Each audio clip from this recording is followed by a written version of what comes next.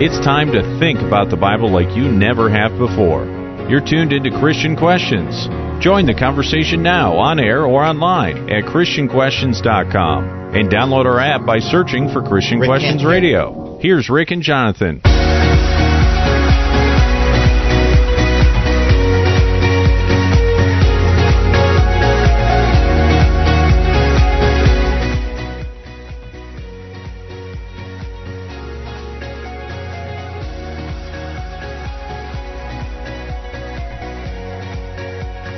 Henry David Thoreau once said, "Make the most of your regrets. Never smother your sorrow. To regret deeply is to live afresh." Good morning, I'm Rick, and this is not your typical Christian commentary as we look at Bible-related topics from a different perspective. I'm Jonathan, and that different perspective has its basis in three things: godly principles, family values, honest dialogue, always done in a politically free zone. Folks, thanks for joining us today. This is a call-in format, and we are caller-friendly. So let's get started. Jonathan, what is happening? Hey, Rick, you're not in the studio. That's my question. What's happening with you? Actually, I'm having a great time here. I'm out in Detroit at a Bible conference. I'm at the home of a couple of friends of ours, and we are just ready to roll. So what's our subject this morning? Well, Rick, our question is, will my regrets ever leave me alone? And this is a Part 2 program. And our theme text is found in Acts chapter 22, verse 19. And I said, Lord, they themselves understand that in one synagogue after another, I used to imprison and beat those who believed in you. And we're talking about regret. And Jonathan, regret can be, and I want to stress the word can be a killer. We often carry around and dwell on regrets from some of our past experiences. Not only do we dwell on them, we sometimes build those regrets into shrines of discontent and sorrow that overrun our present and then take hold of and manipulate our future. That's sad. That's pretty nasty. It really is, and it's a common occurrence. On the other hand, if we know the secrets of managing regret, it can become a tool of peaceful acceptance for our present and a deep personal motivation for our future. So how do you change from one result to the other? A couple of weeks ago, we began unveiling the really powerful biblical lessons on managing regret, and today, Jonathan, we get to finish that unveiling. So it is, Will My Regrets Ever Leave Me Alone, Part 2. Folks, I don't know what you're doing for the next 2 hours, but change your plans. Stay by your radio or your computer or your iPad or your cell phone or whatever it is, because this is a really important life lesson. And Rick, everyone has regrets, so this is going to touch everybody if you truly understand it. Right, and that is the point, is that this is one of those types of programs that applies just to everybody in all their circumstances of their lives. So let's get started, Jonathan. Last time we discussed the subject, we went to some sound bites from a TED Talk called Don't Regret, Regret from Catherine Schultz. And she laid out, she was doing a marvelous job about laying out what regret is and some of her experience with regret and how to put it in perspective. So I want to go back to the soundbite we used 2 weeks ago where she described where she defined what regret is. So let's go there right now.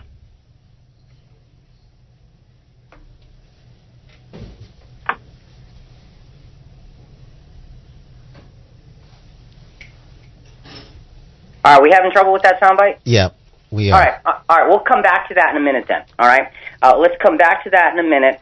Right now, at this point, here's the thing, and there's going to be a little bit of review here right at the beginning. The key realization and premise that we need to focus on is that we need regret. Regret is a vitally important part of our lives, and we should not try to get rid of it. Having said that, we need to clarify, because regret, while it's necessary, should not be a destination. And that's what it is for most of us. You're it's right. It's a place where we go, and then we park, and then we lose the keys. So we end up staying there, okay? Yeah, it shouldn't be a destination. It should be a tool of motivation. That's what we want regret to do. All right, let's go back then to that soundbite from Catherine Schultz defining regret. Regret is the emotion we experience when we think that our present situation could be better or happier if we had done something different in the past. So in other words, regret requires two things. It requires, first of all, agency. We had to make a decision in the first place. And second of all, it requires imagination. We need to be able to imagine going back and making a different choice, and be able to kind of spool this imaginary record forward and imagine how things would be playing out in our present. And in fact, the more we have of either of these things, the more agency and the more imagination with respect to a given regret, the more acute that regret will be. Yeah, I really like the way she defined that and says, regret requires imagination. And it does, because it requires the ability to go back and say, if I would have done this or that, then things would be different, which is good. But it can also be the worst thing ever, because when the imagination works overtime, then we can really create scenarios that make it even worse than it has to be. So it's one of those parts of life that we have to, bottom line, Jonathan, sin stinks. It certainly does, Rick. Because being sinful makes us do things that we end up regretting. And now, we make choices and all of that, but, it's because that we are sinful that we have to deal with such things. So, to deal with that, to put regret in its proper perspective, we turn to the Bible, and we turn specifically to the Apostle Paul, who had a ton to be regretful of from his previous life. Being Saul at that time. Yeah. Right, and it was awful. And last program, we're not going to go through all of the things that he did, but he really was very dark and evil in the things that he did. Even though he had a wonderful heart for God, he was completely off track and much to regret. His conversion and his recounting of his conversion teaches us how to put our regret in perspective the way he did, because Jesus taught him. It's so neat to have that formula before us. And it really is a very distinct and clear formula if we allow ourselves to look at it. So there are 5 principles, and again, a couple of them we talked about last time. What's the first principle, Jonathan? It is refocus regret. Principle 1 is accept and embrace the pain of whatever it is you regret. Okay, and Acts 26, beginning of verse 14. And when we had all fallen to the ground, I heard a voice saying to me in the Hebrew dialect, Saul, Saul, why are you persecuting me? All right, so he's recounting his conversion to King Agrippa, and he's saying, here's the simple truth that he had to accept. And this is the first part, like you said, accept and embrace the pain of whatever it is that you regret. The simple truth that Paul had to accept is that he, as Saul of Tarsus, was persecuting his own long-awaited Messiah. Now, let's just talk about that for a second, because through all of Jewish history up to that time, and for some Jews after that time, what's the one thing that they were all looking forward to and the one thing they were all waiting for? Messiah. Yeah. So he finally comes, and the Apostle Paul, who is a dedicated Jew, ends up persecuting him and his followers. How did the Apostle Paul fully accept the pain of those actions? One of the things he did, which is really important, is he admitted those actions to everybody. That's not easy. No. Look at all my mistakes. Look how bad I am. He's doing that. Yeah, and he admits those mistakes to the Christian community after he becomes a Christian himself, and he writes it out in his writings to them. He admits those mistakes to the Jewish community in great detail, and he admits those mistakes to Gentiles. He basically says to all 3 groups of people around him, this is how I messed life up. This is what I did wrong. And when he describes it, it's far worse in his personal description than when in Acts chapter 9 describes the account than that description. So he takes it upon himself to fill in the gory details of just how bad he was. So that was an important part of his ability to accept and embrace the pain of his own regret. So part of our acceptance of the pain of our actions is to be accountable as well. Now, are we suggesting that you tell everybody? Should you go on Facebook and Twitter and Instagram? No. I don't think so. But what you should do with your regret, what I should do with my regret, is tell individuals whom you trust and confide in them and say, look, this is what I've done, and accept that pain of that experience. So that's the first step. And that's, like you said, it's a hard step, right? It is. Oh, very hard. Okay. What's the second principle? It's assume. Assume responsibility for your wrong through wrong thoughts or actions. Okay. And let's go to Acts 26, verse 14 for that again. And when we had all fallen to the ground, I heard a voice saying to me in the Hebrew dialect, Saul, Saul, why are you persecuting me? It is hard for you to kick against the goads. And remember, a couple of weeks ago, we spent some time talking about what does that phrase mean. And to kick against the goad is rebelling against the direction that you know you should go. So in his heart, he was contradicting what he was really feeling. Right. He was contradicting what he deep down knew was right, but he was doing something else.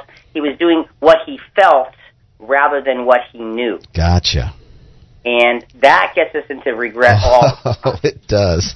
All the time. Folks, if you have a thought, we're talking about regret. If you have experiences you'd like to relay or questions about regret or just simply comments or observations, you can reach us at 866-985-4255, toll free, 866-985-4ALL. We are live Sunday mornings from 7 to 9 Eastern and 6 to 8 Central, and that means we're on right now. And don't forget, you can message us on your app. And if you don't have your app for your smartphone, you should. It's free. Go to your app store and type in Christian Questions Radio.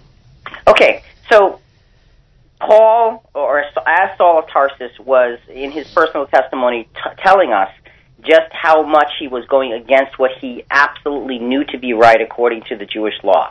So Jonathan, let's kind of sum up a couple of things we've talked about so far. To accept and embrace the pain of our regretful actions, step one. And that's step one, right? Is the foundation for healthy regret. To stop the process here would be a disaster for, we all here have thus far, all we have here is thus far pain. That has no hope of subsiding, fully and unequivocally assuming responsibility. That's step two.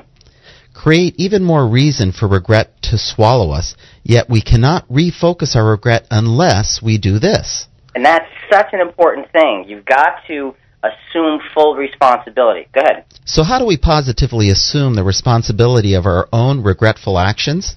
Okay, not like this. Assume responsibility fully, honestly, and with courage, knowing that God's grace and strength will not leave us here to wilt under the intense heat of honesty and truth.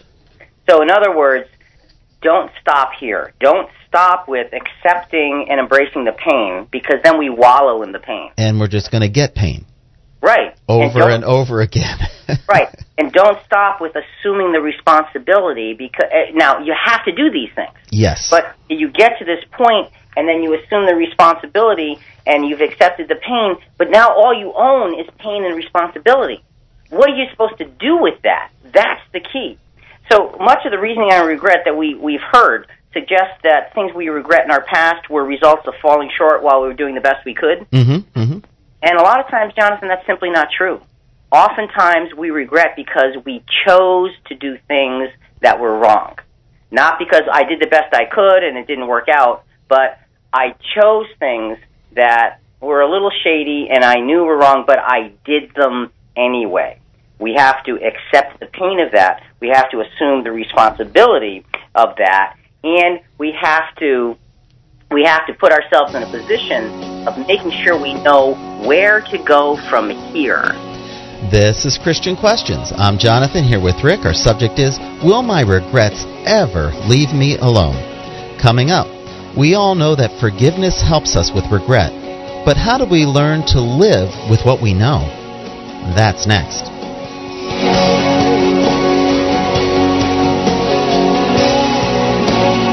You're listening to Christian Questions. When the world falls into You're listening to Christian Questions. See videos, hear past shows, and talk to us at ChristianQuestions.com. Here's Rick and Jonathan.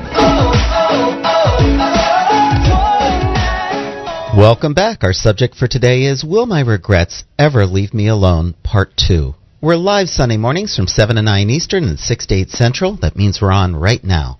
Join our conversation by calling 866-985-4255. That's 866-985-4ALL. Or you can message us on your app. And don't forget to go to our website, ChristianQuestions.com, and sign up for CQ Rewind, the full edition. It's a transcript of the program, and you can listen to the archive later and read along as we do the program as you're listening, and it really helps put everything together. And Jonathan, just a quick note on that. I'm at this Bible conference here in Detroit. I'm staying with friends of ours, Norm and Gloria, and gotten several comments from those attending the conference here about Rewind and the kind of tool that it is and how it puts things together and really sums up the kinds of things that we talked about. So the feedback on that is really, really good, folks, and we want you to try it out. If you don't like it, you can opt out with a click of a button. Nobody's going to bother you, but it's a free service. Again, it's available through your app or at ChristianQuestions.com. Okay, so Jonathan, the first two principles of regret are really important. You've got to accept the pain and assume responsibility, but you can't stop there. What's the third regret refocusing principle? It's apply. Apply faith and then apply trust that we are all forgiven and therefore in a position for spiritual growing and not emotional groaning.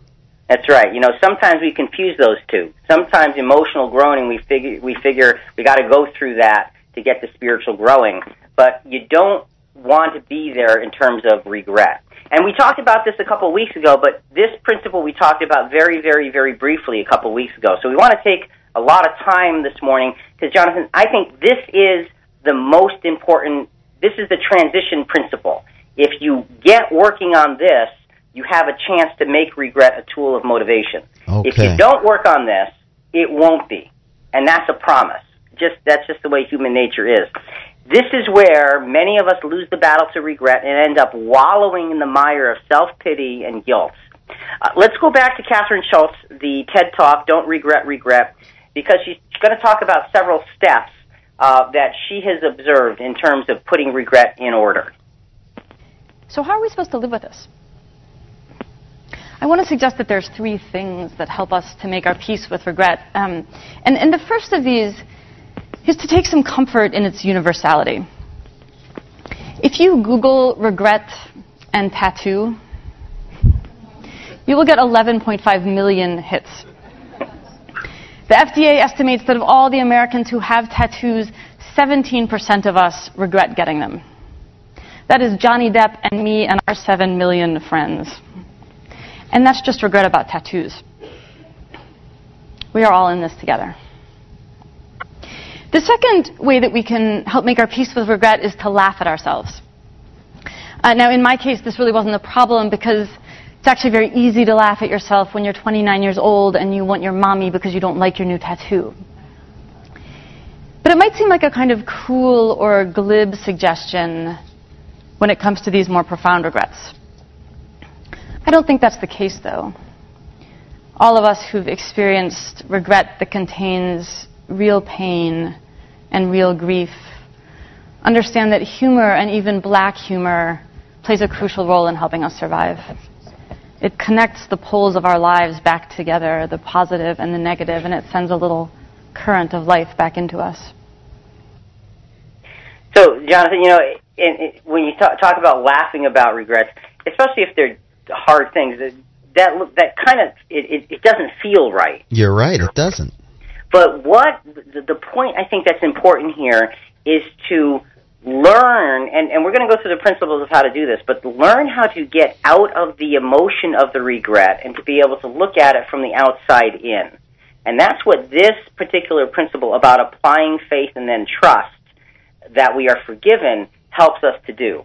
So you may not say, okay, I'm going to go try to laugh about it, but what we need to say is, I need to see my regret from the outside looking in. How do I do that? Well, the Apostle Paul and Jesus team up, and they teach us exactly how to do that in this principle. How did Paul avoid the deadly choice of wallowing in the self-pity mire of regret? Well, let's go back to Acts 26, verses 15 to 17, and this is where the apostle is describing to King Agrippa his experience. And he's going into tremendous detail of what Jesus said to him. And when he reveals what Jesus said to him, he's actually revealing the process for putting regret in place. So Jesus gives us the process, and Paul brings that process to us. And I said, "Who are you, Lord?" And the Lord said, "I am Jesus, whom you are persecuting. But get up and stand on your feet. For this purpose I have appeared to you, to appoint you a minister and a witness, not only to the things which you have seen, but also to the things in which I will appear to you, rescuing you from the Jewish people and from the Gentiles to whom I am sending you." So, and again, we did touch on this 2 weeks ago, but we're going to take some time here now. The really amazing thing about regret and this account of Paul's past is that Jesus teaches him step by step how to manage his regret. Jesus is doing this because he needs Paul. He needs him to be an integral link in the gospel plan, and Paul needed to be able to thoroughly focus on the present challenges that he would daily face. Paul needed his regrets to be tools to use and not weights to tow. So Jesus is putting Paul on the accelerated regret rehabilitation program. Well, we all need to learn about that, don't we?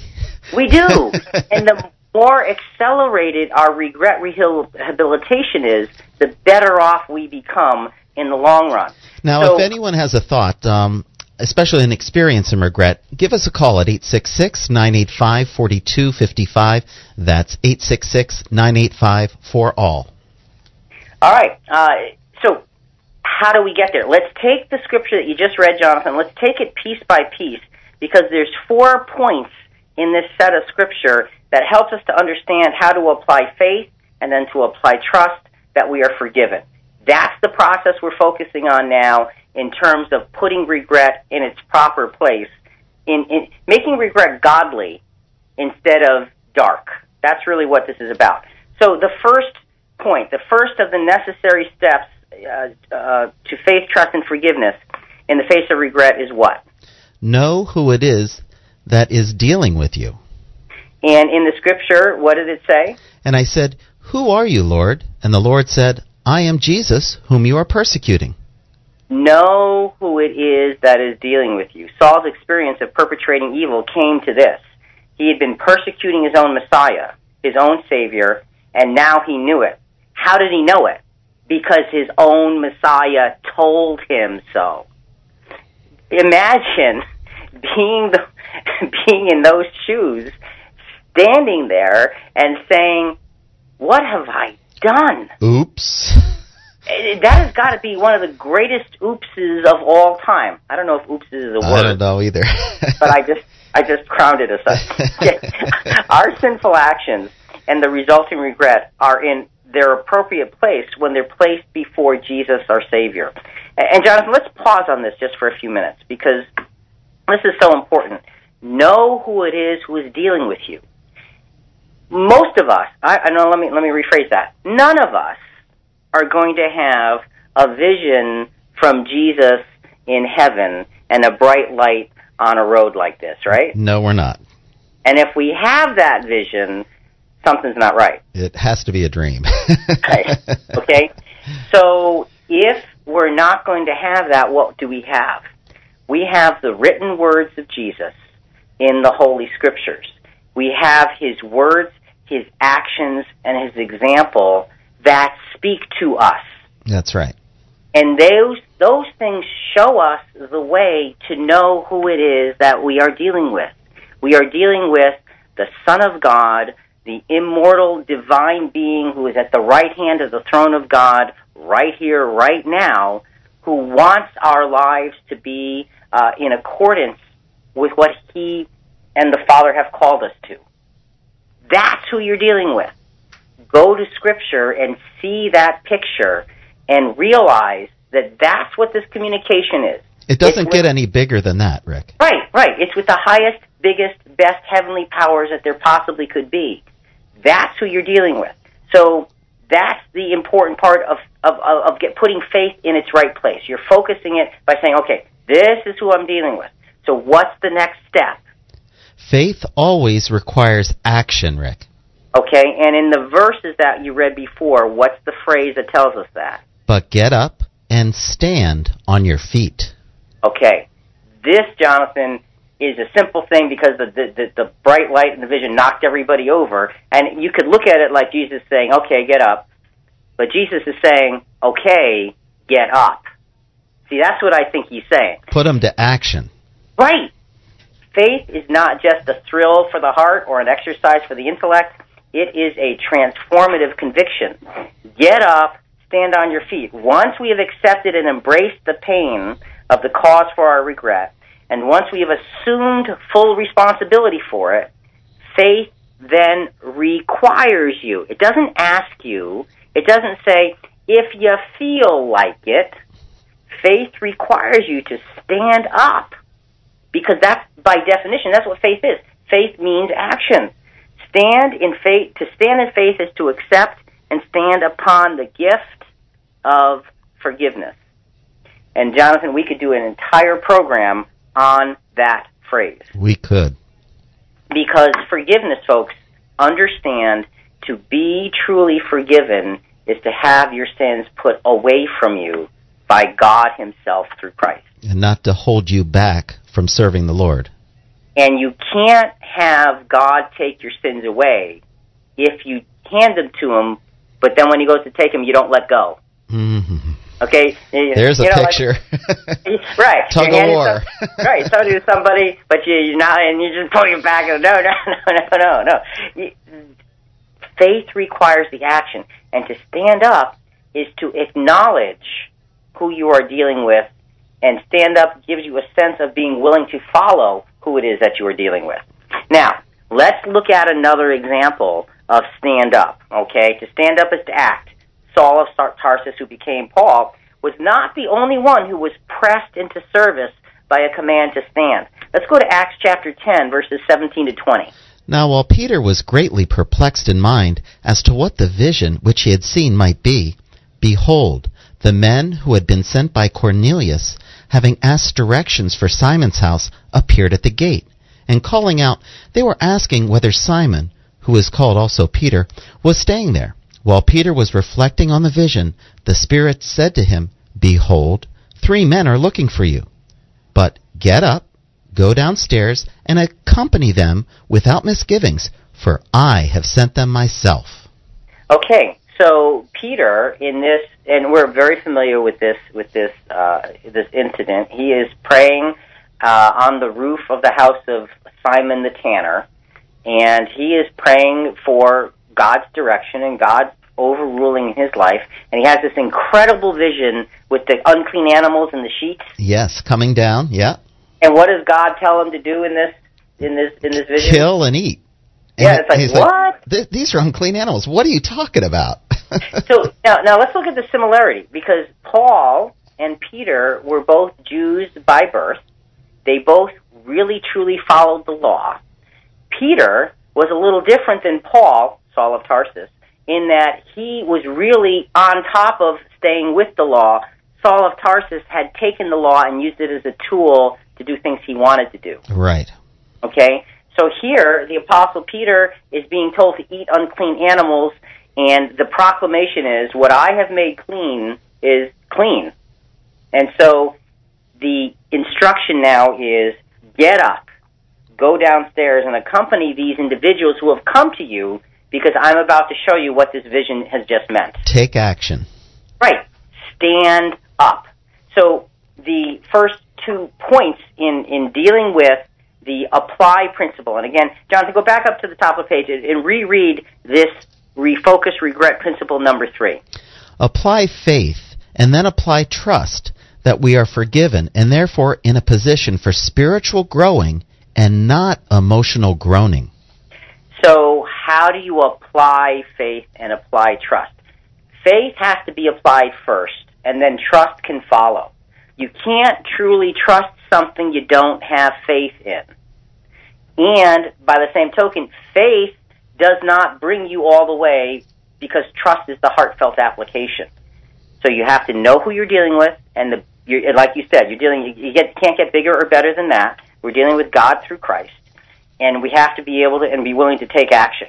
Mastering this piece of regret management puzzle affirms a new direction, and having that new direction affirms the ability to make our lives different and make regret now work for us. This is Christian Questions. I'm Jonathan here with Rick. Our subject is, Will My Regrets Ever Leave Me Alone? Part 2. Coming up. So faith makes us stand up. Now what? How can we be redirected? That's next.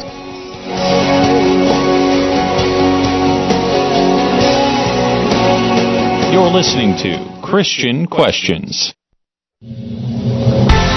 You're listening to Christian Questions. See videos, hear past shows, and talk to us at ChristianQuestions.com. Here's Rick and Jonathan. Welcome back. Our subject for today is, Will My Regrets Ever Leave Me Alone? Part 2. We're live Sunday mornings from 7 to 9 Eastern and 6 to 8 Central. That means we're on right now. Join our conversation by calling 866-985-4255. That's 866-985-4ALL, or you can message us on your app. Now, if you'd like to write to us, you can write to us at Christian Questions, P.O. Box 1837, New London, Connecticut 06320. And Jonathan, during the break, we got a message in from the app. Somebody, David asked, he says, I love the Bible version that Jonathan reads from. If you don't mind saying, what translation is it?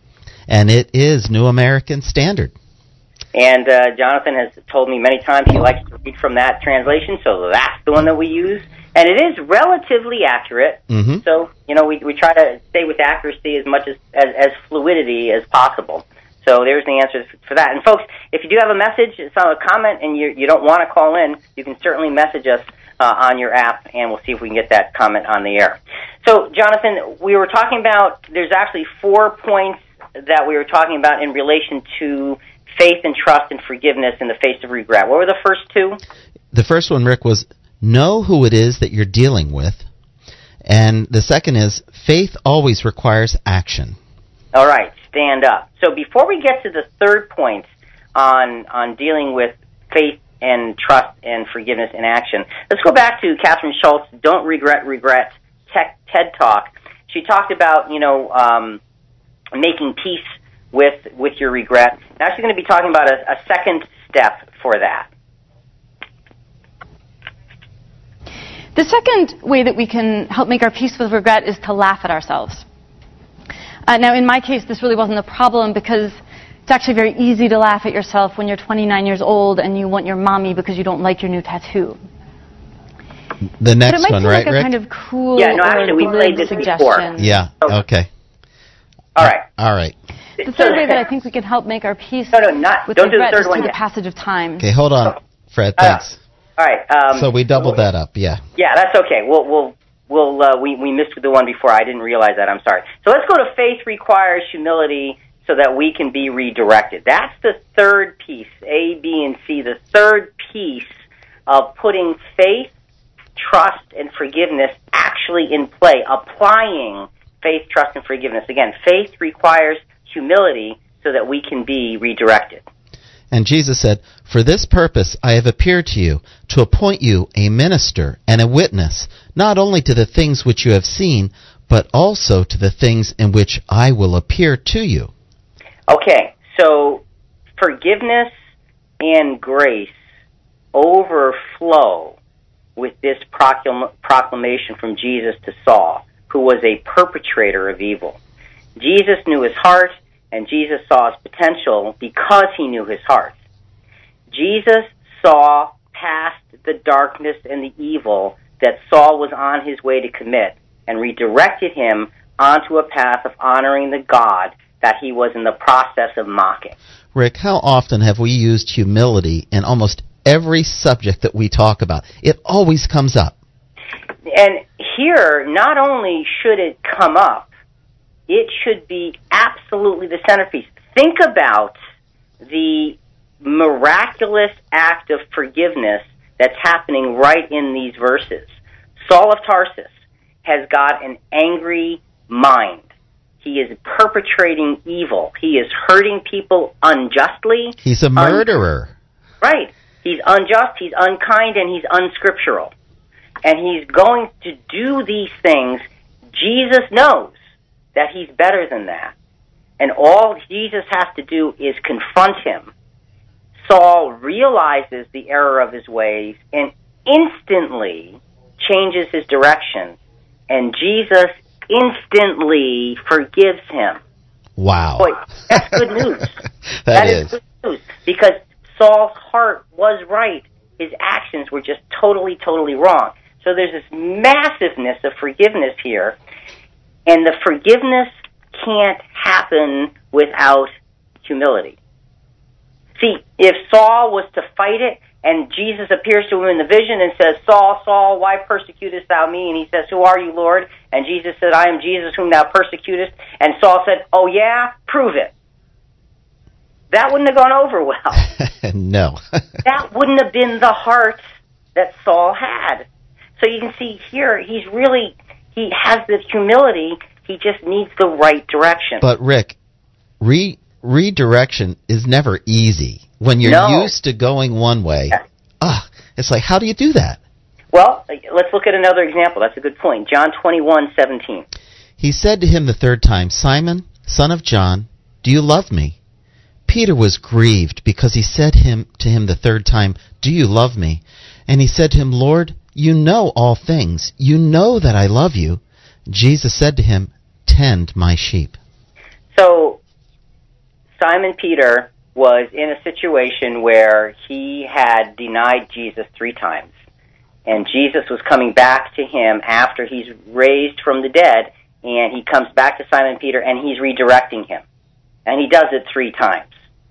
Because there's a lot of regrets, there's a lot of bitterness from Peter looking at himself that he's got to get over.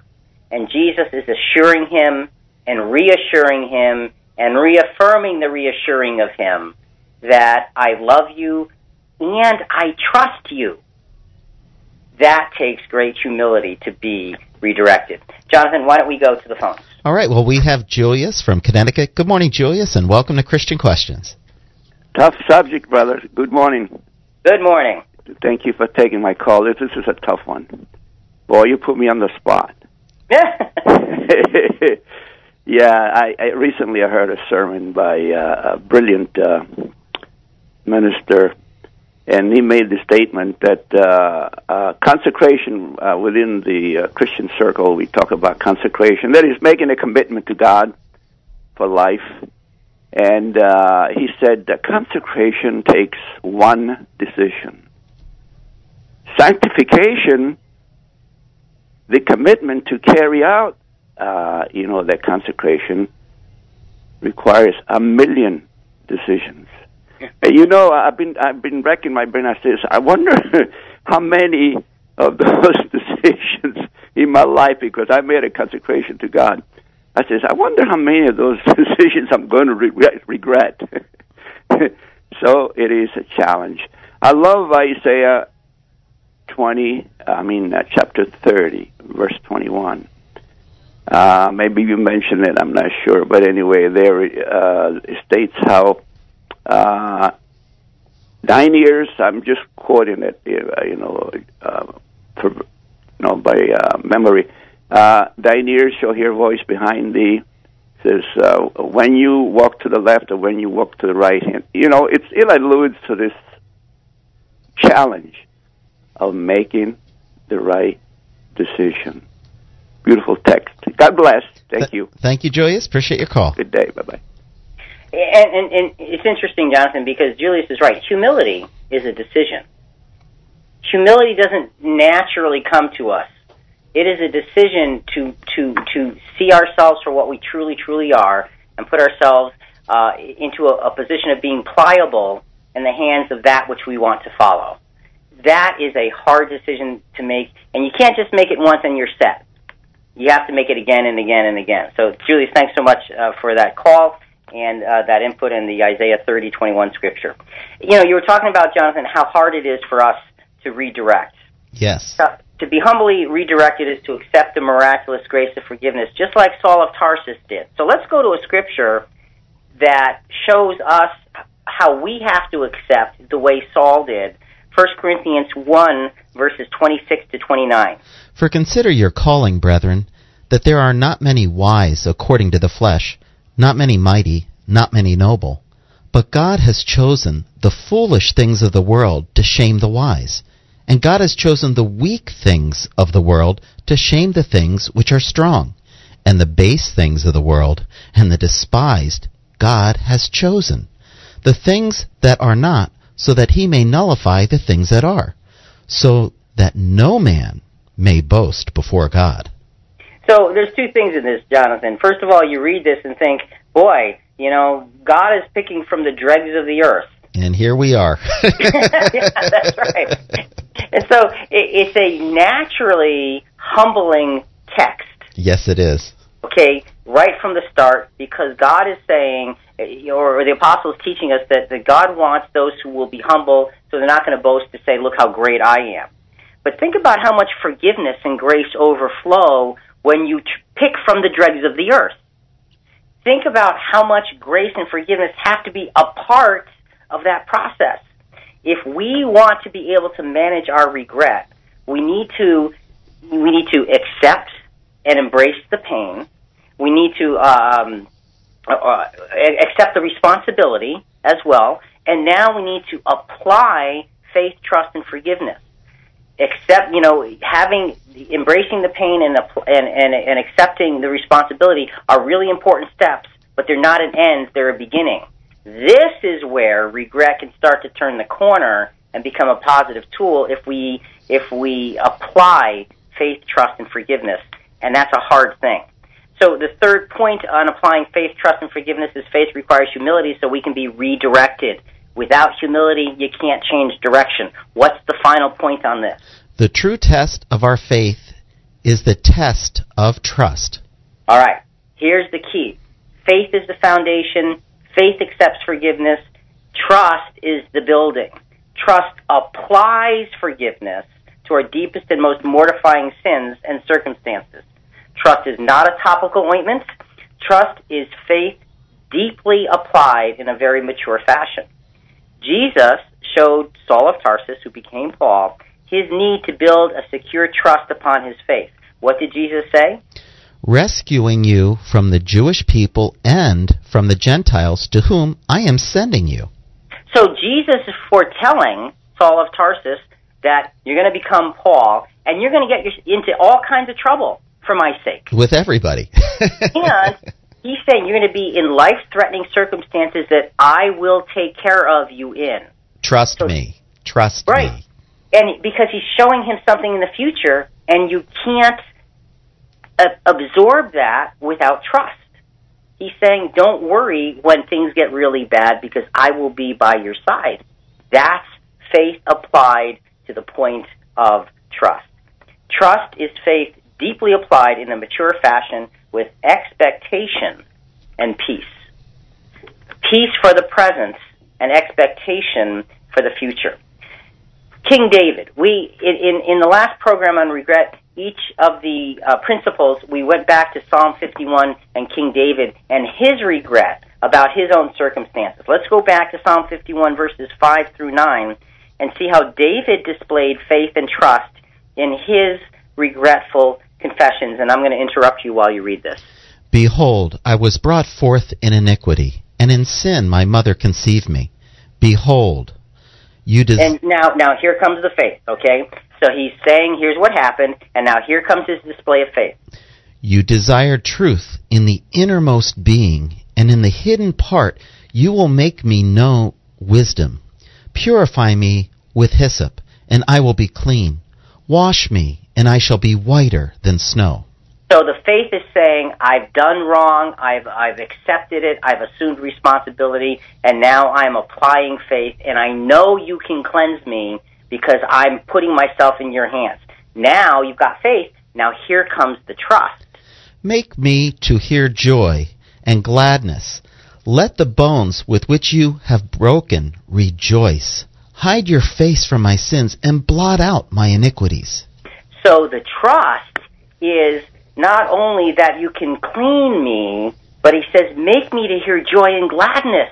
Make me to be able to come up out of this mire of misery and smile from within, because you have forgiven me and you have cleaned me and I can trust in you. That's a beautiful thing. And the purpose is to bring praise, honor, and glory to the Heavenly Father, even though we made mistakes. Right. And as a matter of fact, in the second hour, that's really going to be one of the main focuses of what we're going to be looking at. Because in the second hour, we're going to take the 3 principles that we've discussed, add 2 more, and those next 2 principles, Jonathan, are going to completely transform your regret. Now, the key is, you can't just say, okay, I'll just apply the last 2 principles and everything will be fine. No. Principles 1, 2, and 3 have to be in place. Otherwise, 4 and 5 won't work. But folks, you have to stay with us for the second hour. There's so much more to talk about.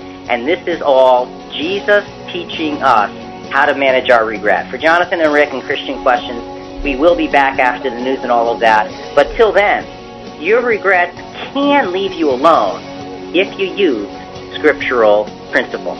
We'll be back soon. Think about it.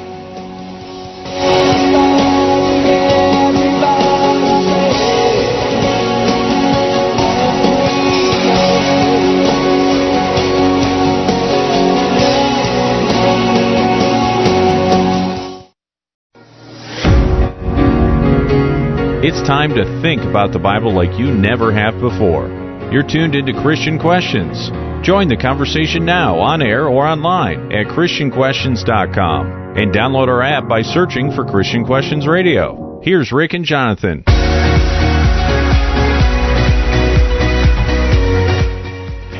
Years from now, you will be more disappointed by the things you didn't do than by the things you did do. And Mark Twain said that, and that's a whole different aspect of regret.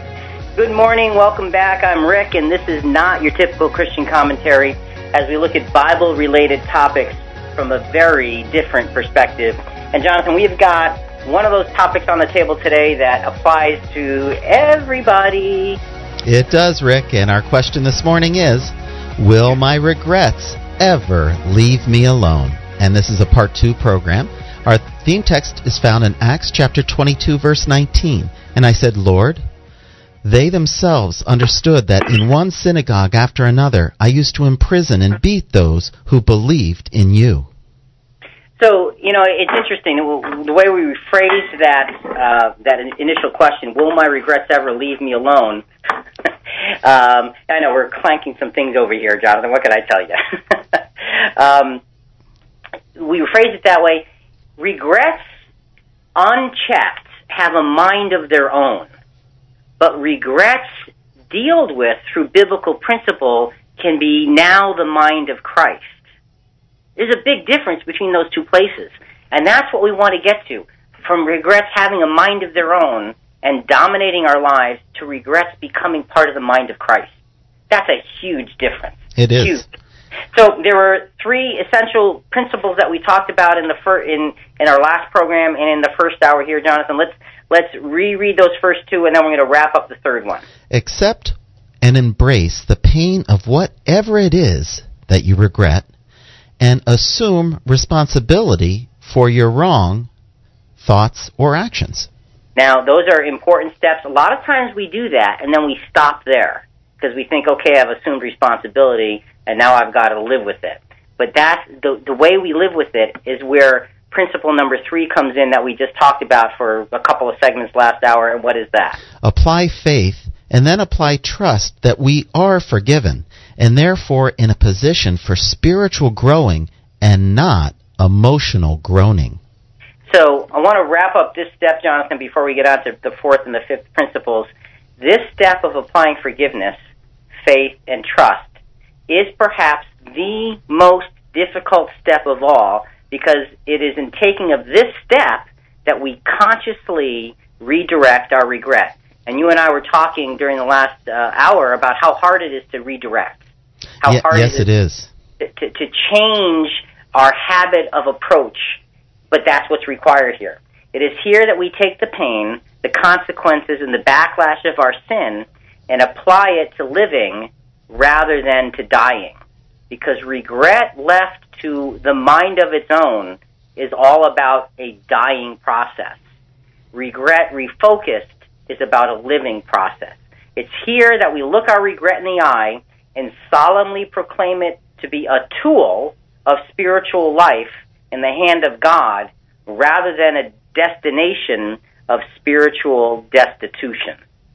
So, big choice in this third principle of applying faith and trust and forgiveness. Big choice. Let's go back to Catherine Schultz, Don't Regret, Regret. This is soundbite 4, making peace with our regret, which is the third step. Soundbite 4. Which, as we know, heals all wounds, except for tattoos, which are permanent. So it's been several years since I got my own tattoo. And, do you guys just want to see it? All right. Actually, you know what? I should warn you. You're going to be disappointed, because it's actually not that hideous. Right? I didn't tattoo, Marilyn Manson's face on some indiscreet part of myself or something. All right. When other people see my tattoo...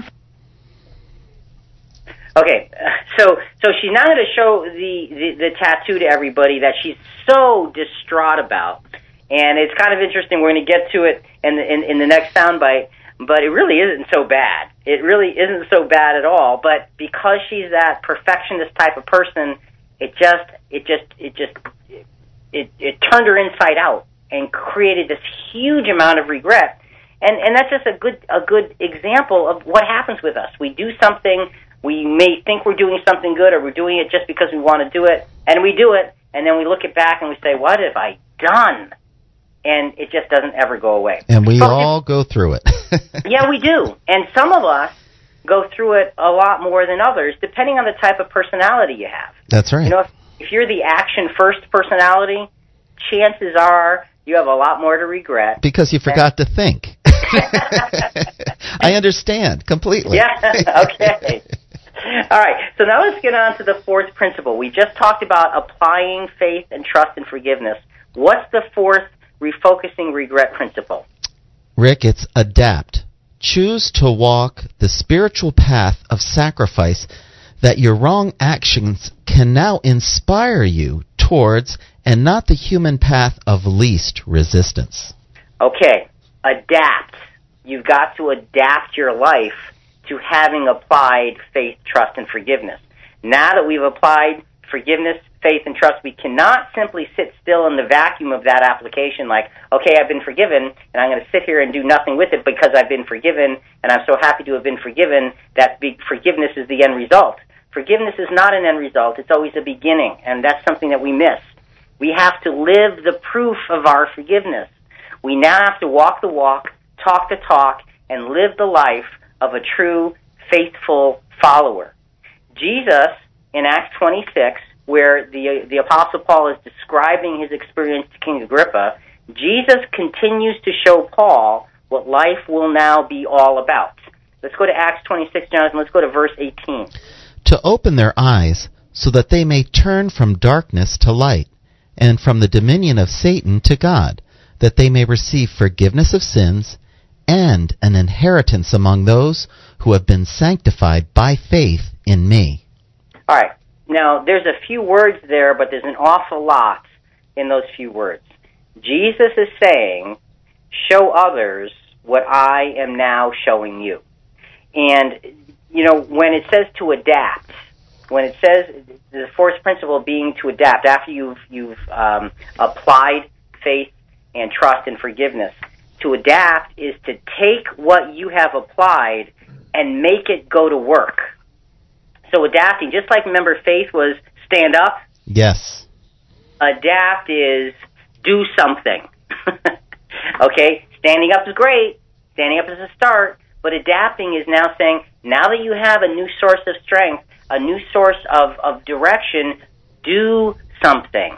It's moving towards a new direction, and it takes a lot of effort. So let's take what Jesus said to the Apostle Paul, and let's break it down line by line, because what Jesus' words, Jonathan, and this is not surprising, but I love to comment on this. Jesus' words are so profound, and they are so filled with direction that sometimes you have to take them little phrases at a time to really try to get what he's saying. So let's break this down. Look at the description that Jesus gives Paul on this path that he's about to walk. So take the first phrase. To open their eyes so that they may turn from darkness to light. Now, there's a profound amount of truth in that. Paul, who was Saul of Tarsus, had just been blinded, and when you're blinded, it's dark. Oh, yeah. He was blinded by light, and he's going to be brought back to light through his blindness. Because he was in the dark, that's when he was able to see light for the first time. Because the light that he was seeing before was not the light of God through Jesus. It was the light of Satan. Because remember the scripture says, Satan appears as an angel of light. Right. So Saul of Tarsus was following the wrong light source. And this principle that it's giving us is really a mission that we're given, isn't it? Yes, it is. And that's a really important part of this, is that everything that Saul of Tarsus, who is about to become the Apostle Paul, everything he's learning really does apply to us.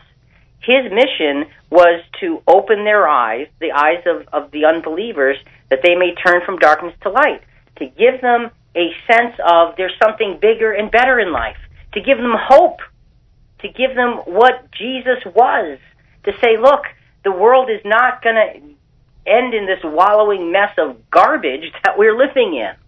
So it's our mission as well.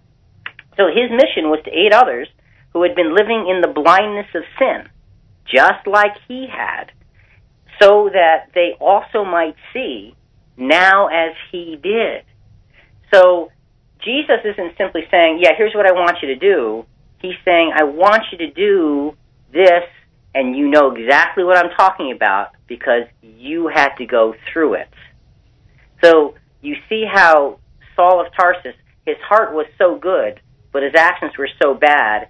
He was the perfect candidate for this. Wow. That's cool. Yeah, and that's encouraging. It is.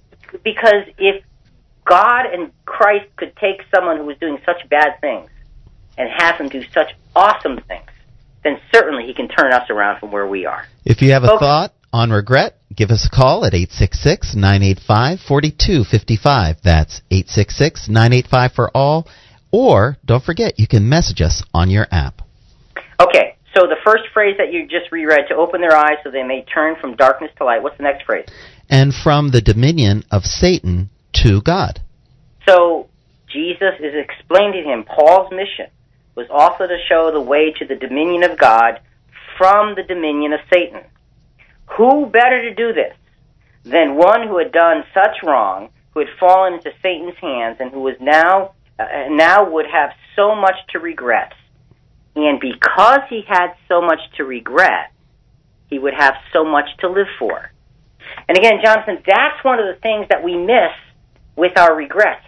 We look at them and we allow them to manipulate and overrun our lives, and instead of seeing them as reasons for so much to live for because forgiveness is there, we see them as reasons that life is meaningless. Yeah, they paralyze us. Right. And when we get paralyzed in our regrets, we lose. That's right. So Saul, Paul of Tarsus, was being instructed to take people from the dominion of Satan, bring them to the dominion of God. I mean, what a powerful direction change. Both dominions had light. One was true light, the other was false. What else? What happens as a result of that? That they may receive forgiveness of sins.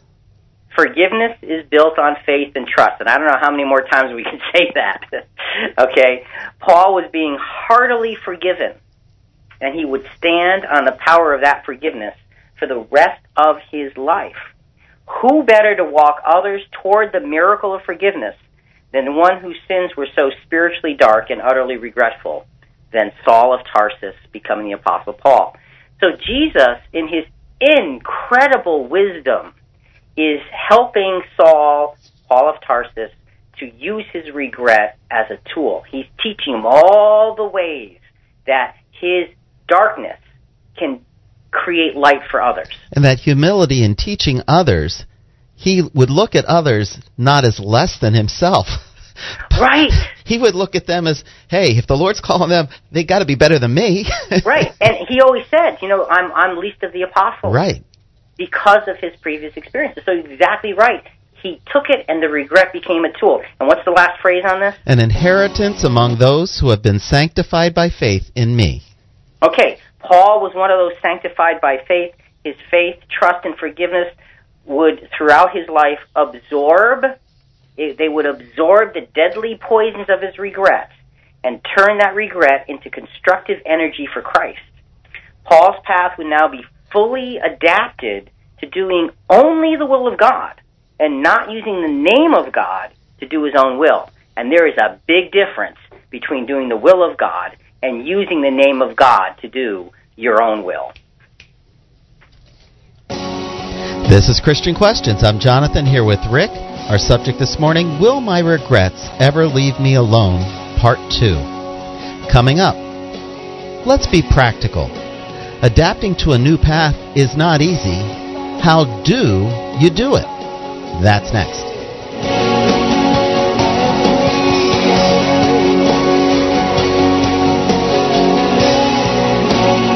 You're listening to Christian Questions. You're listening to Christian Questions. See videos, hear past shows, and talk to us at ChristianQuestions.com. Here's Rick and Jonathan. Welcome back. Our subject for today is, Will My Regrets Ever Leave Me Alone? Part 2. We're live Sunday mornings from 7 to 9 Eastern and 6 to 8 Central. That means we're on right now. Join our conversation by calling 866-985-4255. That's 866-985-FOR-ALL, or you can message us on your app. And don't forget to go to our website, ChristianQuestions.com, and interact with us on Facebook, and you can tweet us at CQNet Radio, and we're also on Instagram. And in just a few weeks, Jonathan, Christian Questions will begin podcasting. We'll be again a live podcast. And it looks like it's probably going to be Monday evenings from 8 to 10 Eastern. So something to look forward to in a few weeks. We'll keep you updated on that. Okay, so Jonathan, we've been talking about this refocusing regret principle 4 of adapting. Choosing to walk a spiritual path of sacrifice that your wrong actions can inspire you towards and so forth. So that's what we've been talking about. Let's go back to King David now, because King David was another biblical character who had immense things to regret. And he also learned to use those things as tools of growth rather than destinations of self-pity and destruction. He adapted his will and his way towards God. His regret was strong, but rather than it feeding upon him, it was made to feed his godly devotion. Let's go back to Psalm 51, verses 10 to 13. And Jonathan, during the break, we were talking about how David is showing you an increasing level of strength through Psalm 51. That's right. And in the last section that we read, remember, he said, make me clean, and so that I can have joy again, so that I can feel happiness again. Now listen to the next level that he goes to in verses 10 to 13. Create in me a clean heart, O God, and renew a steadfast spirit within me. Do not cast me away from your presence, and do not take your Holy Spirit from me.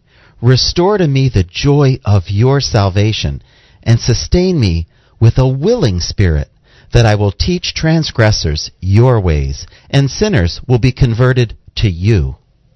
So now David's adapting his own life back to God. And it's interesting because the difference between Saul and David was obviously the kinds of things they did.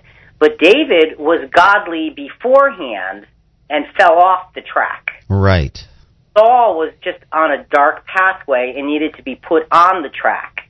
So David, in coming back, is showing this ever-increasing strength, and he's adapting himself, and he's saying, sustain me with a willing spirit. Now, don't just give me a sense of joy now.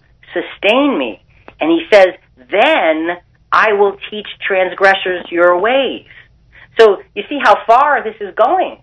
He's adapting himself to say, I'm back in the fold, I'm going in the right direction, and the things that I did now push me forward, and they don't pull me backwards. So, Jonathan, it's an amazing thing what can happen to regret if we start to apply these principles and we put it where it belongs. Folks, if you have a thought, it's 866-985-4255, toll free, 866-985-4ALL. We are live Sunday mornings from 7 to 9 Eastern and 6 to 8 Central, and that means we're on right now. Out from the dark ages and into the light of today, join us 24/7 at ChristianQuestions.com. So, Jonathan, just reread our Refocusing Regret Principle 4 one more time. Adapt.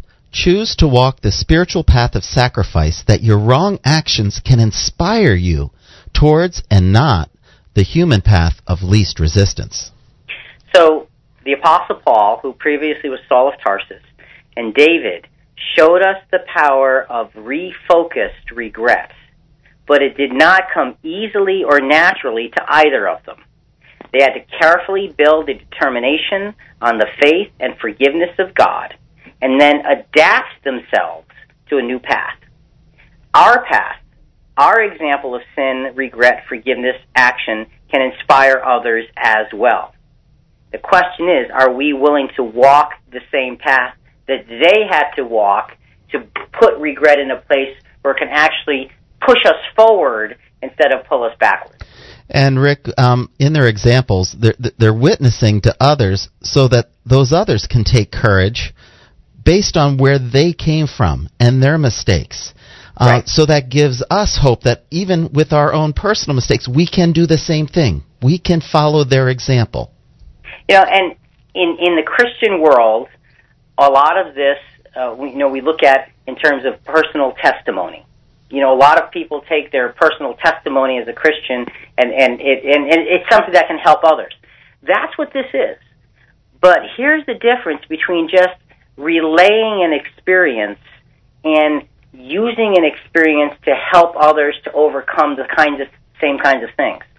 The difference here is there is such a deep and dramatic transformation that for most of us takes a little bit of time. It requires being accountable. Again, accepting the pain of the experience, assuming responsibility, adapting ourselves to a new path. And making the adjustments to have faith and trust and forgiveness in there. It requires all of those things, and that testimony, if you are now living it, others can be attracted to it. Yes. Because they say, oh, they did that kind of thing, and look at them now. When I grow up, I want to be like that. That's where we want to get to. Absolutely. And folks, it can happen according to biblical principle. Jesus teaches us how. Okay, so Jonathan, let's go back to Catherine Schultz, Don't Regret TED Talk, and she's now talking about her infamous tattoo now. For the most part, they like how it looks.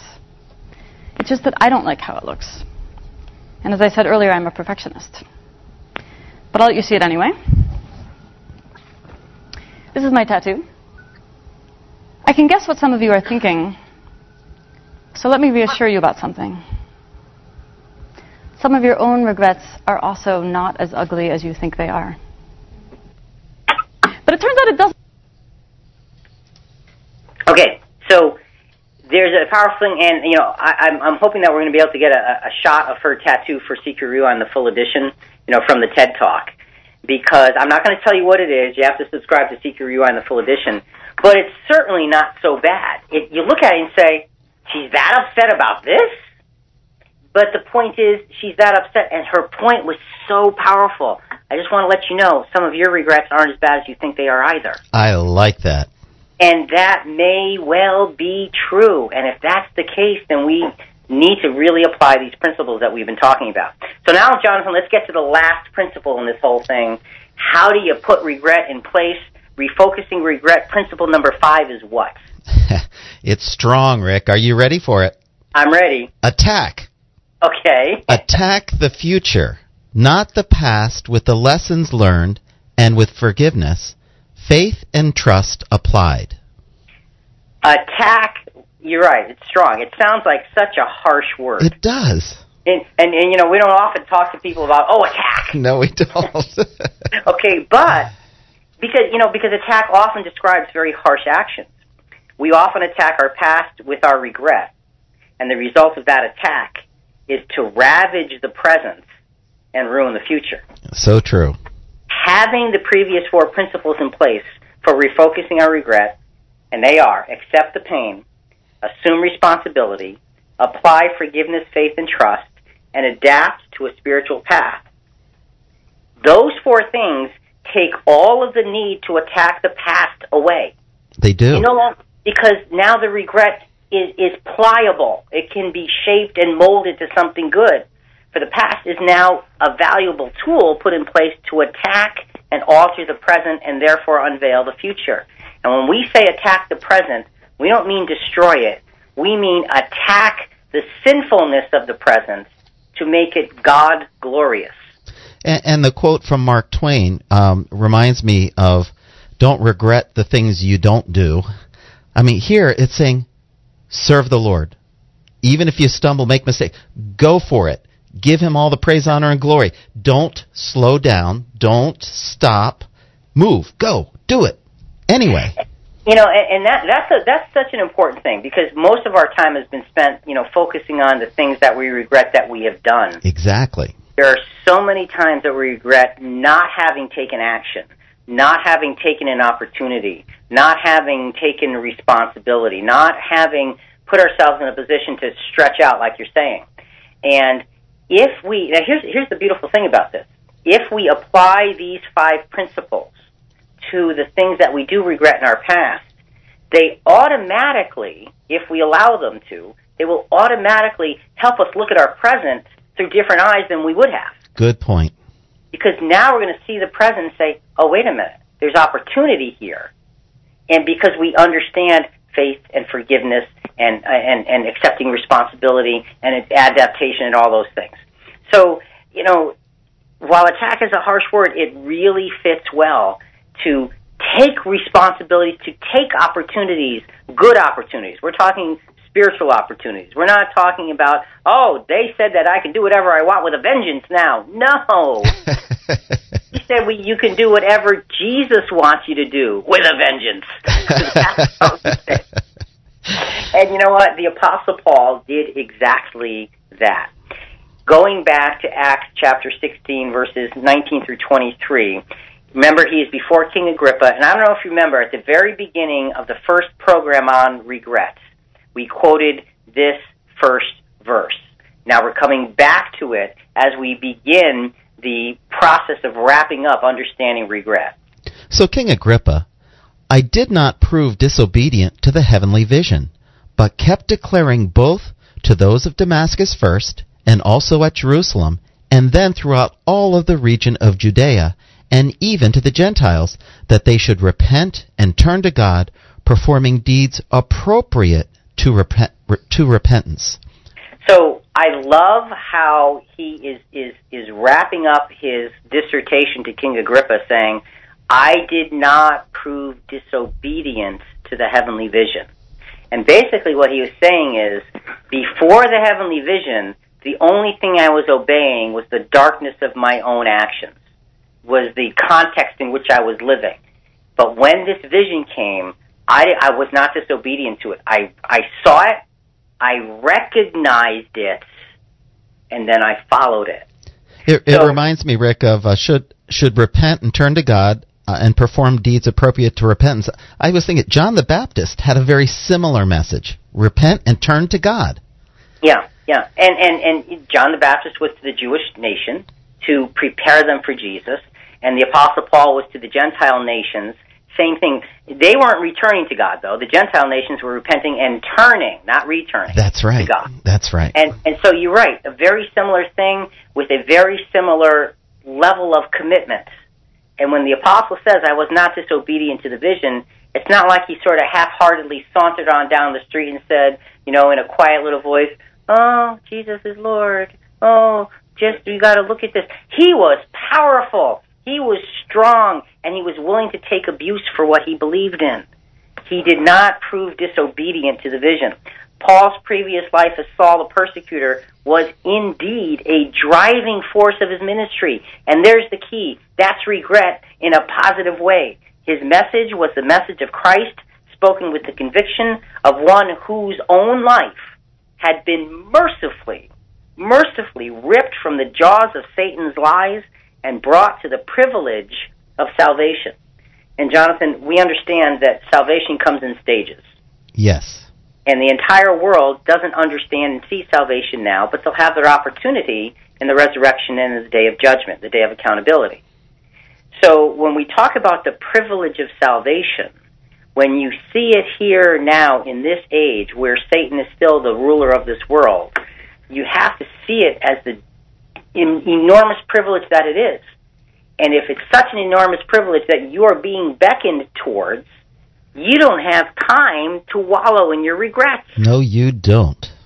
The Apostle Paul didn't have time. Jesus showed him how not to, and we need to mimic what the Apostle Paul did. And that verse that Paul says, follow me as I follow Christ? Mm-hmm. That has so much of a fuller meaning now when you realize what it took for him to follow Christ. Absolutely.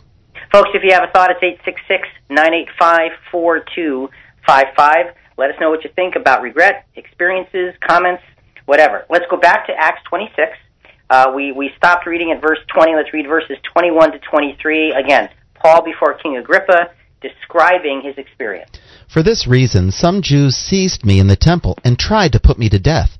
So having obtained help from God, I stand to this day testifying both to small and great, stating nothing but what the prophets and Moses said was going to take place, that the Christ was to suffer, and that by reason of his resurrection from the dead, he would be the first to proclaim light both to the Jews and also to the Gentiles. So, something that just jumped out at me here, that it just dawned on me as you were reading this, how transformative the experience was for the Apostle Paul. He says, so I was testifying to both small and great, stating nothing but what the prophets and Moses said was going to take place. So he's saying, I went from adding on to the law and bending things to do what I wanted to do to stating nothing but pure scriptural principle. And this is how he said, I was not disobedient to the vision. He focused on saying what the scriptures and Jesus told him, period. He didn't add to it. He didn't subtract from it. Paul would brush against death many times now throughout his ministry, yet he never flinched in his mission to proclaim the gospel or his devotion to the will of God. Jesus, not regrets. Jesus was now his Lord. This is Christian Questions. I'm Jonathan here with Rick. Our subject is, Will My Regrets Ever Leave Me Alone? Part 2. Coming up, so what does the final picture of regret, refocused, look like? That's next.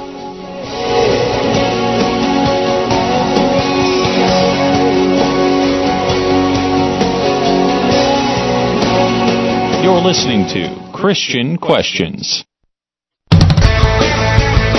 You're listening to Christian Questions. See videos, hear past shows, and talk to us at ChristianQuestions.com. Here's Rick and Jonathan. Welcome back. Our subject for today is, Will My Regrets Ever Leave Me Alone? Part 2. We're live Sunday mornings from 7 to 9 Eastern and 6 to 8 Central. That means we're on right now. Join our conversation by calling 866-985-4255. That's 866-985-FOR-ALL, or you can message us on your app. And Christian Questions, a voice of reason in a world that's lost its way. Keep in touch on our website, ChristianQuestions.com. And Jonathan, this subject of regret, we're into our final segment, and this is such an amazingly powerful lesson. And we look at personal examples in Scripture of those who were able to take their regrets for really bad things and make them tools of positive growth and spirituality. It's to me, this is utterly inspiring. It really is. And you see that it's written for our benefit. I mean, that's why it's written, folks. It's written so we can learn from it. What are you waiting for? I mean, think about this. The Apostle Paul, his regret now served as a powerful reminder of the angry life that he had led and the dark choices he had made. His regret reminded him how that previous life was instantly transformed by grace and forgiveness to a life of loving humility, joyful service, and willing sacrifice. His regret now fueled his unrelenting attack on the darkness of sin with the light of the gospel.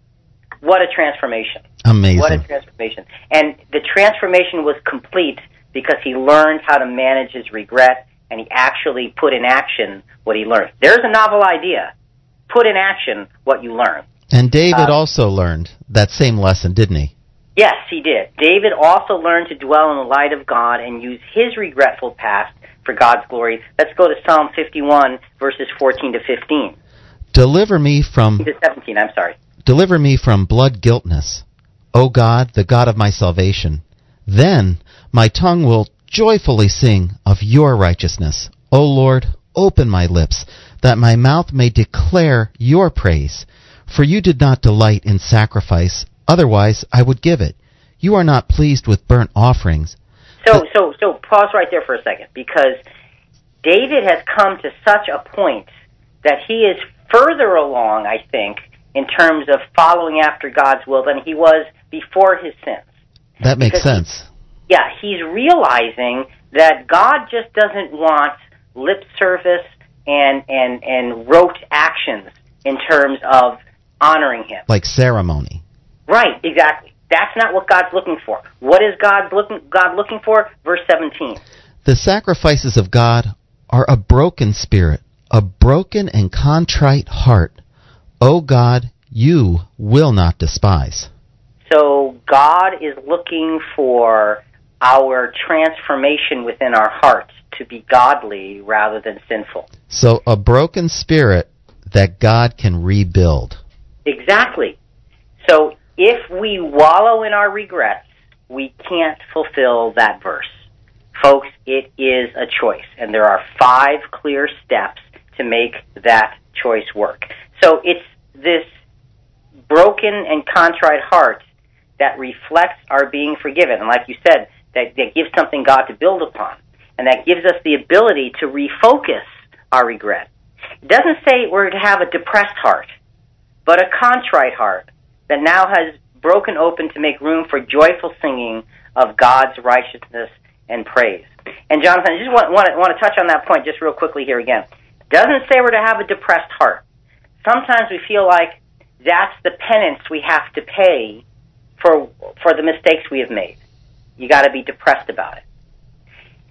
If we bring our sins before God, and we are accountable for our sins, and we do the things necessary to make right our sins as best as we are able, and we accept forgiveness, God doesn't want us to be depressed.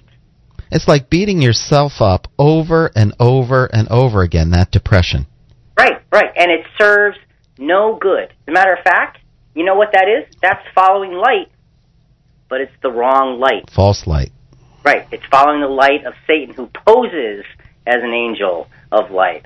So don't go down that path. It just doesn't work. Let's go back to Catherine Schultz, Don't Regret TED Talk, because she now is going to kind of sum up her regrets lesson.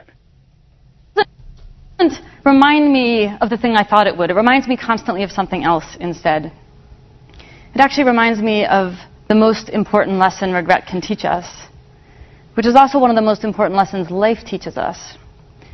And ironically, I think it's probably the single most important thing I possibly could have tattooed onto my body, partly as a writer, but also just as a human being. Here's the thing. If we have goals and dreams, and we want to do our best, and if we love people and we don't want to hurt them or lose them, we should feel pain when things go wrong. The point isn't to live without any regrets. The point is to not hate ourselves for having them. The lesson that I ultimately learned from my tattoo and that I want to leave you with today is this. We need to learn to love the flawed, imperfect things that we create and to forgive ourselves for creating them. Regret doesn't remind us that we did badly. It reminds us that we know we can do better. Thank you. Thank you. What a great way to sum up her experience. And when you put her experience as a backdrop for the powerful scriptural lessons that Jesus taught the Apostle Paul, Jonathan, you have a winning combination for making regret something that is not only manageable, but ends up being an enormously valuable tool for righteousness in our lives. So, finally, as the apostle sums up his life, his regret is still obvious, and its power is now godly. Now, we're going to go to a different verse, 1 Corinthians 15, verses 8 to 10. This is the apostle kind of summing up who he is, as he does so often to the Christian church at large. And last of all, as to one untimely born, he appeared to me also, for I am the least of the apostles, and not fit to be called an apostle, because I persecuted the church of God. But by the grace of God I am what I am, and his grace toward me did not prove vain. So he says a lot of things in those few verses. As one untimely born, he wasn't following Jesus. He wasn't called originally, and he's recognizing that. But he's saying, "But Jesus did appear to me," and he says, "I am the least of the apostles." He says, "I'm not even fit to be called an apostle by definition of who I was." He says, "Because I persecuted the church of God." He says, "So I don't deserve what I've got." But God has, by his grace and through Jesus, given me something powerful. By the grace of God, I am what I am. Not because I'm so good. And, you said it before, he's the perfect example of having done wrong and turning to do right. And so it kept him humble because he was given such insight, such power of the Spirit, and such a magnificent opportunity. This was something to keep him humble in all of this. And Rick, this is really showing true confidence in God. Yeah. Totally putting it in his hands, and he's trusting in that. Right. That's amazing. Because he has no track record to trust in. So he has to. And that's the best way to manage our regrets, is true, full, complete trust in God. So the experiences of persecuting, pressuring, and punishing the followers of Christ always stayed with the Apostle Paul. No matter what he did, no matter where he went, those experiences still followed him. That means he regretted them. That means that they were part of his life. They were part of his fabric. Approving of the deaths of many saints stayed with him. And Jonathan, that's serious stuff. That is. That's not the kind of thing you just can take lightly. Consenting to the death of Stephen, and we all know that dramatic story because he's named in the accounts as one holding the garments of those who were going to stone him. And the one who holds the garments is essentially saying, kill the man, I'll take care of your stuff while you're committing the murder in this case. He's the one giving authority. He's the one saying, yes, go ahead, do it, I'll watch out for you. That stayed with him. Paul's past was dark with dishonor and evil, and he had a mountain of regret that he carried for the rest of his life, which Satan could have used to torment him. But he didn't. He tried, but he couldn't get through the armor of God's grace and forgiveness. Folks, it's a choice. It is absolutely a choice as to what we do with our regret. So, again, refocus regret principle 5 is what? Attack the future, not the past, with the lessons learned, and with forgiveness, faith, and trust applied. Attack, just like the Apostle Paul. Attack with all of the godliness and righteousness that you can find in Scripture, and go use it for good. So let's sum this up. Then we're going to go to one last scripture. Paul accepted his actions. That's the first step. He assumed their responsibility. That was the second step. Paul was forgiven and applied it. That's the third step. Paul was faithful and applied it. That's still the third step. Paul had trust and applied it. That's still the third step. That's the hard step because it's got three pieces to it. Paul, through Christ, had learned to hold on to his regret tightly. For instead of it being a destination of destruction, Jesus had shown Paul how to adapt, that's the fourth step, his regret into a tool of salvation. Paul then wielded that tool for the glory of God and to the honor of Christ as he attacked, the fifth step, the darkness of Satan with the light of the gospel. Jonathan, you've been saying it all along. We, too, have an opportunity just like this. All we need to do is apply the same 5 principles by grace to our regrets, the way the Apostle Paul did to his.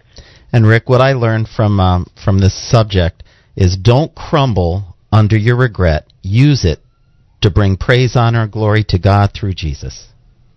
And a great scripture to go with that is Isaiah 40:28-31. I love this verse, Jonathan. Do you not know? Have you not heard? The everlasting God, the Lord, the creator of the ends of the earth, does not become weary or tired. His understanding is inscrutable. He gives strength to the weary, and to him who lacks might he increases power. Though youths grow weary and tired, the vigorous young men stumble badly. Yet those who wait for the Lord will gain new strength. They will mount up with wings like eagles. They will run and not get tired. They will walk and not become weary. Those who wait on the Lord will gain new strength. And I submit to you that in our regrets, in our experiences, in our life, as we are walking through the things that happen to us, we have to learn to wait on the Lord. But you know, waiting on the Lord sometimes is just not a simple process. It's not like you sit in your rocking chair and you rock and say, okay, I'll wait. I know the Lord's going to come to me and I'm just going to wait right here. Waiting on the Lord means that you're putting other things aside and putting godly principles and scriptural principles in front of you, and you're looking for guidance. And Rick, he's promised to give us strength to get through things. And the gift of the Holy Spirit is that power and influence to get beyond ourselves. And he helps us that way. To get beyond ourselves. That's exactly right. To get beyond ourselves. Our regrets want to keep us inside of ourselves. In that introspective, self-pity way of living. And that just does nothing to praise and honor God. And you know what? Bottom line here, it's all about praising God. It's all about honoring Him. It's all about following Christ footstep by footstep by footstep. And the way we do that is to follow those who went before us. And the Apostle Paul shows us, here's how you manage your regrets. Folks, you have regrets. I have regrets. How long until we use them to honor God? It is a choice. Do not allow yourself to wallow in self-pity. Allow yourself to win the victory of managing regret by Scripture. For Jonathan, Rick, and Christian Questions, we hope you've enjoyed being with us today. We will be back again next week with another subject, but till then, your regrets can leave you alone. Follow Scripture, pray, and let God guide you through Christ. Till next week, think about it.